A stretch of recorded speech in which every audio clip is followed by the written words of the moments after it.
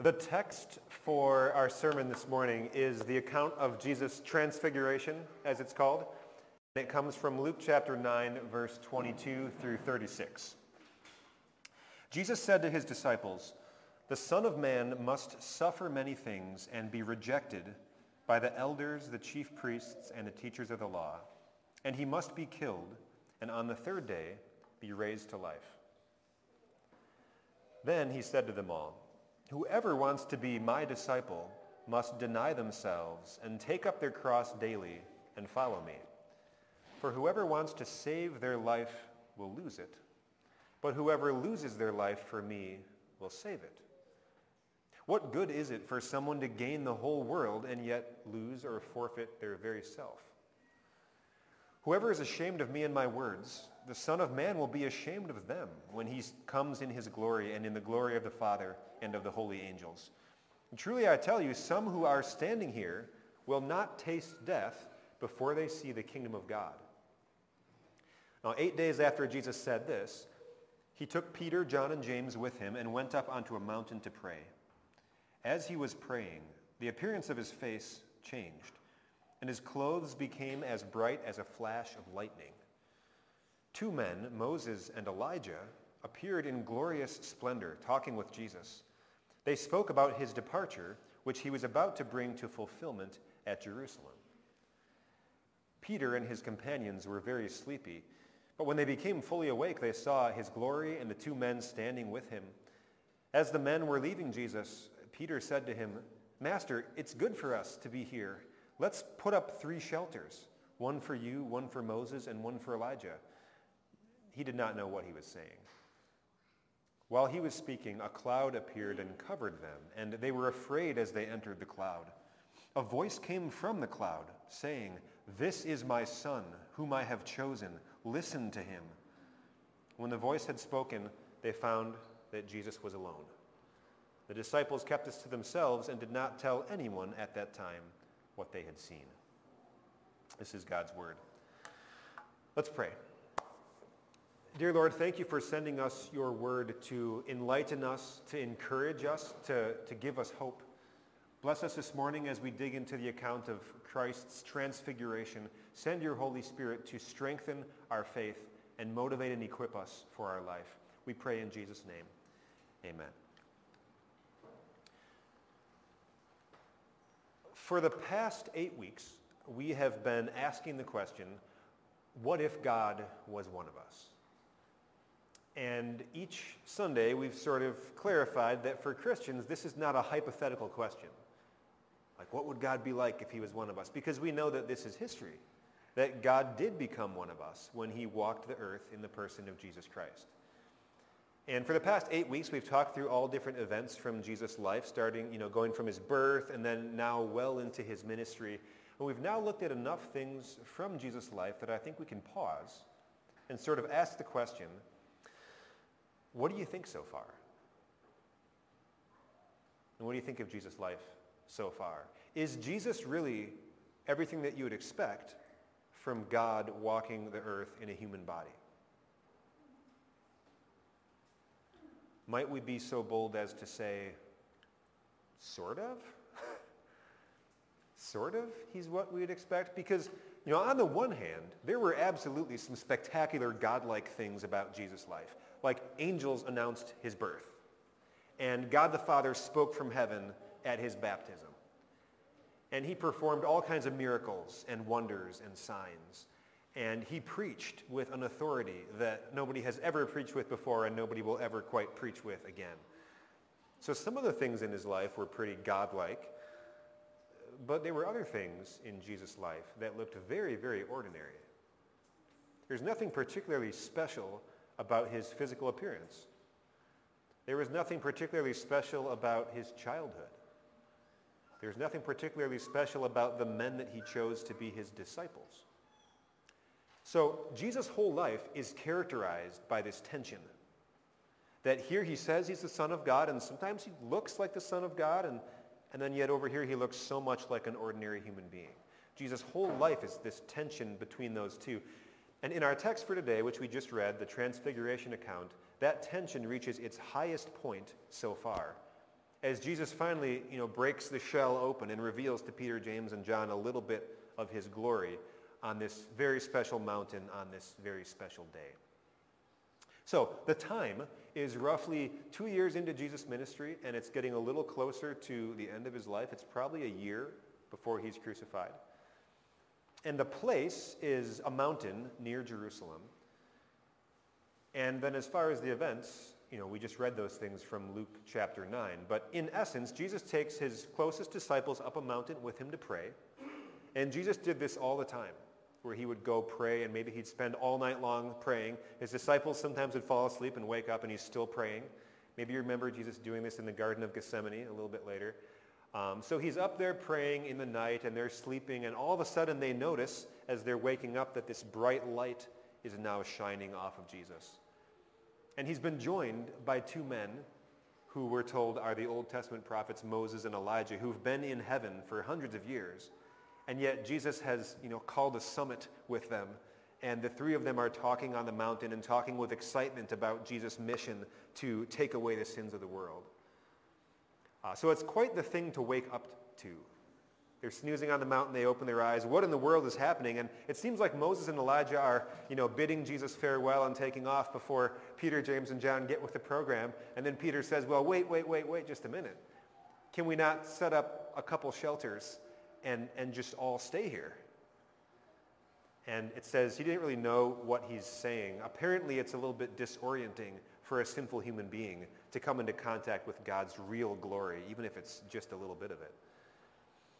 But then a cloud rolls in and covers the mountain, and the voice of God the Father booms out of that cloud, identifying his Son, just like he did at the day of Jesus' baptism. And so they duck and they cover their heads, and by the time that cloud dissipates and it quiets down, they realize it's just them and Jesus again. So obviously this is a pretty memorable day. If you're Peter, James, and John, this is not a day that you'd forget very soon. And we heard in our second reading, Peter is writing encouragement to Christians, and he's thinking back to this day and saying Jesus is who he says he was because we saw his glory on that holy mountain.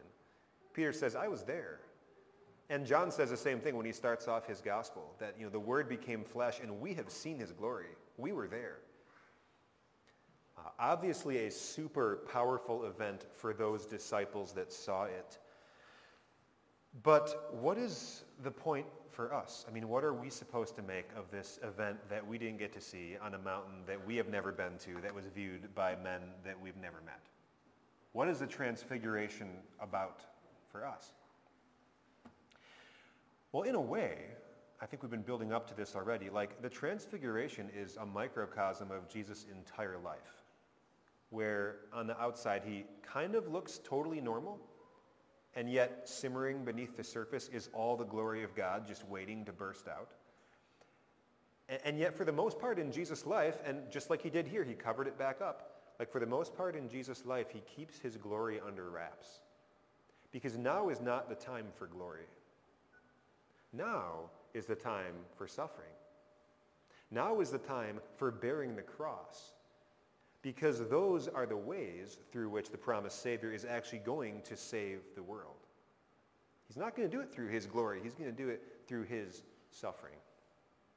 So to that point now, I think to properly understand the transfiguration, it's important to keep in mind a conversation Jesus had with his disciples about a week prior.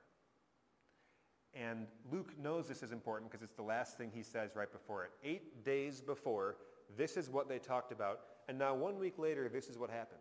It's all linked together. So here was that conversation that Jesus had with his disciples. And in that conversation, he said two things that were very surprising. First, Jesus had told his disciples, the Son of Man must suffer many things and be rejected by the elders, the chief priests, and the teachers of the law, and he must be killed, and on the third day be raised to life. And this is surprising to the disciples. It's not surprising to us because we know Jesus is going to die on the cross, but Jesus' disciples are getting ready for him to set up his kingdom. They don't know what this is going to look like, and now he says that he's going to suffer and be handed over to their Jewish leaders and killed. He's not going to set up his kingdom through glory, but through suffering. And then in that same conversation, Jesus gives another challenging statement about his disciples. He says, whoever wants to be my disciple must deny themselves and take up their cross daily and follow me. So in other words, as Jesus' followers are going to spread the good news of his salvation across the earth, as they do that, they should not expect a life of glory either, but they can also expect a life of suffering. So why does it have to be this way? It's probably a decent question, right? Why? I mean, God can do anything. So why can God not use his power to set it up so that when a person follows Jesus, it's going to make their earthly life better instead of worse? Why can God not do that? Well, God could do that, but he doesn't. And it seems the reason is that this earthly life and bettering your earthly life is not the goal. This life is not your goal. It is only a stepping stone to the better heavenly life that is to come. I think all this would be so much clearer if we could only see things as God sees them. Like, if we could only look at things like God for 5 minutes and just think this through, what would it be like if we could remember, like it was yesterday, the creation of a perfect, sin-free universe? Something that God looked at and said, this is very good. If only we could remember, like it was yesterday, what it was like when human beings used to walk and talk with God. And they could see his glory, all of his glory, face to face, and it wasn't even intimidating or scary. A time when humans and God walked around as best friends.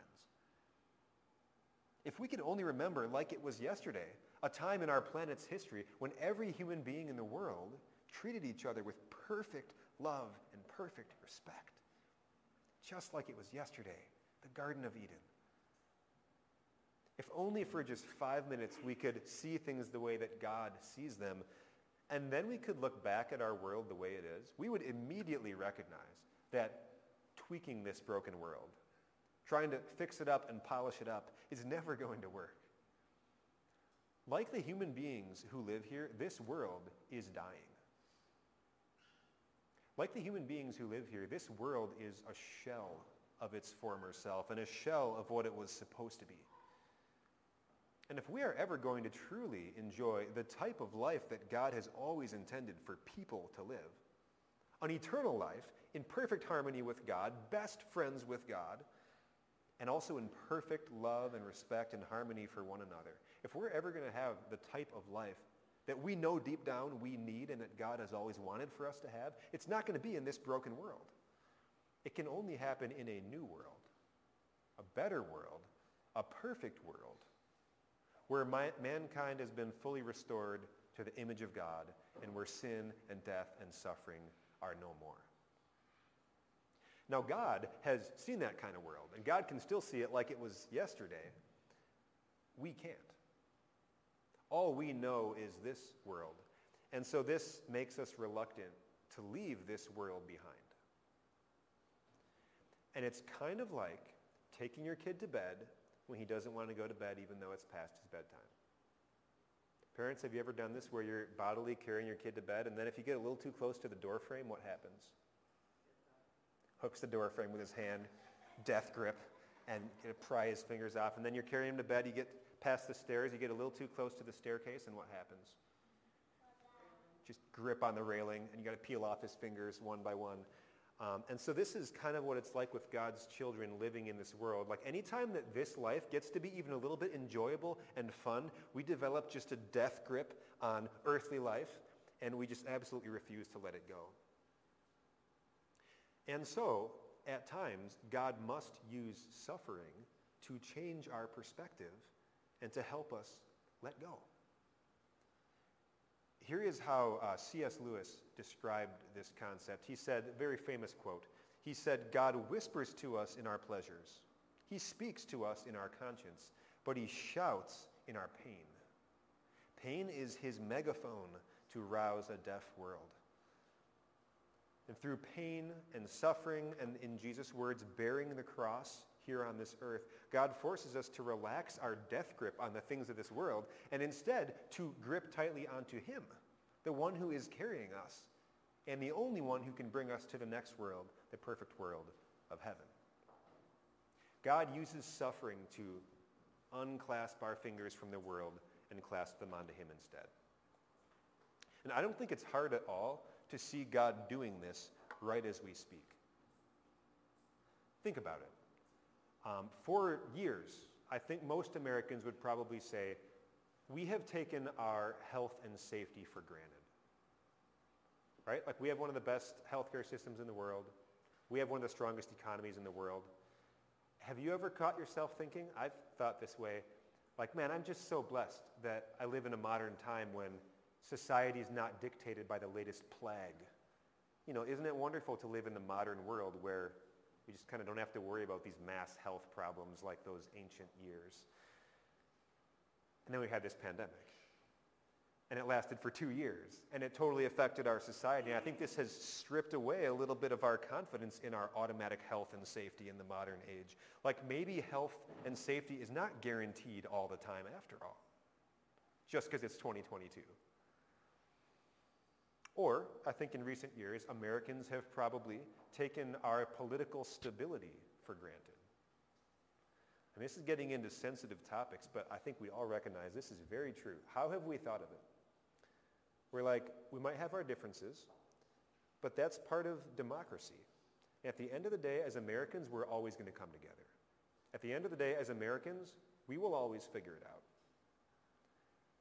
But now this deepening political divide in our country has got people realizing maybe political stability in our country is not just 100% guaranteed forever, just because it's 2022. Or finally, I think lots of us today in the modern age have probably taken for granted international peace. I know I've thought this way. This is the lens of our modern age where we're saying it's been 80 years since World War II. And it's been 30 years since we even had the Cold War. And what a blessing it is to live in the modern age. There's so many times in history when there's been all these wars, but isn't it a blessing to live in a time when all the leaders of developed nations in the world can finally behave like responsible adults? And then Putin invades Ukraine this week. And everyone's starting to ask questions and say maybe international peace isn't guaranteed all the time after all, just because it's 2022.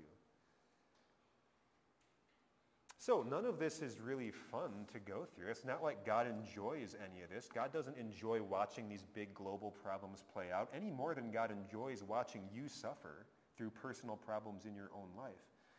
But God knows that it's necessary, that this side of heaven, suffering is always going to be necessary. Because as much as it hurts us and it challenges us and scares us, suffering also gives us perspective. And it helps us to see this broken, unsatisfying world for what it actually is. And it peels our fingers off of our death grip on this world as though this world is somehow going to fulfill all of our needs and desires. It peels our fingers off of that grip, and instead we wrap our arms around God, the only one who can carry us to the world where things will actually be the way that they should be. So now what? Right? You have world sufferings we're talking about. You have your own personal sufferings and problems in your life. God has driven home to you just how broken this world is, and he's peeled your fingers off of it. So awesome. Now you're just holding on to God, who's the one person that you can't see, and now what are you supposed to do in your life? Well, as God speaks to us in his word, he shows us an actual lasting solution for sin and pain and suffering and death that we would never find in this broken world. And that actual solution comes so unexpectedly through the suffering and death of God's only Son. So we said this kind of at the beginning, that there's this ongoing tension in Jesus' life, the tension between who he says he is and who he appears to be. And that tension reached its highest point on the mountain of transfiguration, where the disciples see a little bit of his full glory, not all of it, and then he covers it back up again. They could see that glory simmering beneath the surface, and then it was gone. That was the highest point of the tension so far. But the tension in Jesus' life between who he was and who he appeared to be reached its very highest pinnacle on a different mountain, still near Jerusalem. This one, the mountain called Calvary. On that mountain called Calvary, what could you see on the outside? You could see a man who had lost everything. You could see a man who had been ditched by all of his followers. He'd been captured by his enemies. He had been forsaken, as he's crying out, even by God himself.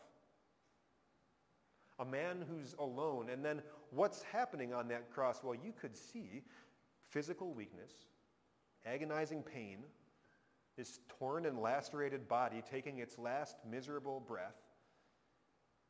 If defeat was a picture, it would be that famous statue of Mary holding Jesus' dead body. It took him off the cross, and his disciples are crying, and Mary's holding him, and it's over. He's dead. He's lost. It's the definition of a lost cause. The movement ends. This is what we see. But on that mountain, what was happening actually? Behind the scenes, on that mountain, God was crushing the head of that ancient serpent who had pulled the human race into sin so many years ago. Because what is Satan's power? It's his power to accuse us. This is what the word Satan means, is accuser. And by taking our penalty for us and giving us his life, Jesus removed the devil's ability to accuse you of your sin accurately ever again. What else is happening behind the scenes? My sins and your sins and all the things we've ever done wrong, all the things we're deeply ashamed of, are being put on Jesus and burned away and removed. And in exchange, his entirely perfect, heaven-deserving life is being given to us as a free gift. What else is happening behind the scenes? God himself is swallowing up his own punishment of hell. And God is breaking wide open the gates of heaven to everybody who believes in the promised Savior. What's happening is the perfect execution, down to the exact day that they planned it, the Passover day, of this 4,000-year-long plan between God the Father, Son, and Holy Spirit to redeem us from our sins and reconcile all things back to himself. It was the very definition of glorious victory. And then we saw that a few days later when Jesus rose from the dead. But it's here. The glory is here. The victory is here. God's kingdom is here, but it's just hidden behind suffering. And in this world, as it is for Jesus, so it is for us. For example, behind the pain of admitting our sins and confessing them to God comes the sweet relief of God's forgiveness. Behind the struggles, the endless personal struggles that we face in our lives, there lies the hand of a God who works in all things for the good of those who love him. Behind the terrifying unpredictability of our sin-broken world, and whether we're talking about national politics, international politics, wars and pandemics and anything else, behind it all, there lies an incredible opportunity for God's children to share with other people the hope that they have in an eternal, perfect world of heaven. And behind even the tears and sadness of a Christian family who are standing at the grave of their loved one and they're saying goodbye for now, behind that situation lies another group of Christians in heaven who are rejoicing and saying welcome home, welcoming that soul to Jesus' side in an eternity of glory. So the glory is here. The victory is here. God's kingdom is here. For now, it's just hidden behind suffering. Because this side of heaven, that's how it has to be. And so in the end, Jesus doesn't grant Peter's request, does he? Peter's request is, your glory is beautiful. Can we not just set up shop on top of this mountain, set aside our earthly troubles and cares, and bask in God's glory forever? And Jesus says, no, well, not yet. Eventually you're going to get to do that in heaven, but the only way to get there is through the cross. So now Jesus goes down the mountain, headed for crucifixion and death, and he commands his disciples to keep this episode quiet until after he's risen, and they do. And again, as it is for Jesus, so it is for us. God doesn't grant our every desire in the here and now. God doesn't try to make our earthly life into this little temple of perfection where we can set all of our worries and cares aside and just bask in the light of God's glory forever. God wants us to do that, but he wants us to do it in heaven. That day is coming, but until we get there, the way is through the cross. So Jesus goes down the mountain. As he goes headed to his crucifixion and death, which he knows is coming, he invites us to pick up our own crosses and follow him, trusting that he knows what he's doing, trusting that he knows where he's going, and trusting that our present sufferings are not even worth comparing with the glory that will ultimately be revealed to us in heaven. Amen. And now the peace of God, which passes all understanding, will guard and keep our hearts and minds through faith in Christ Jesus our Savior. Amen.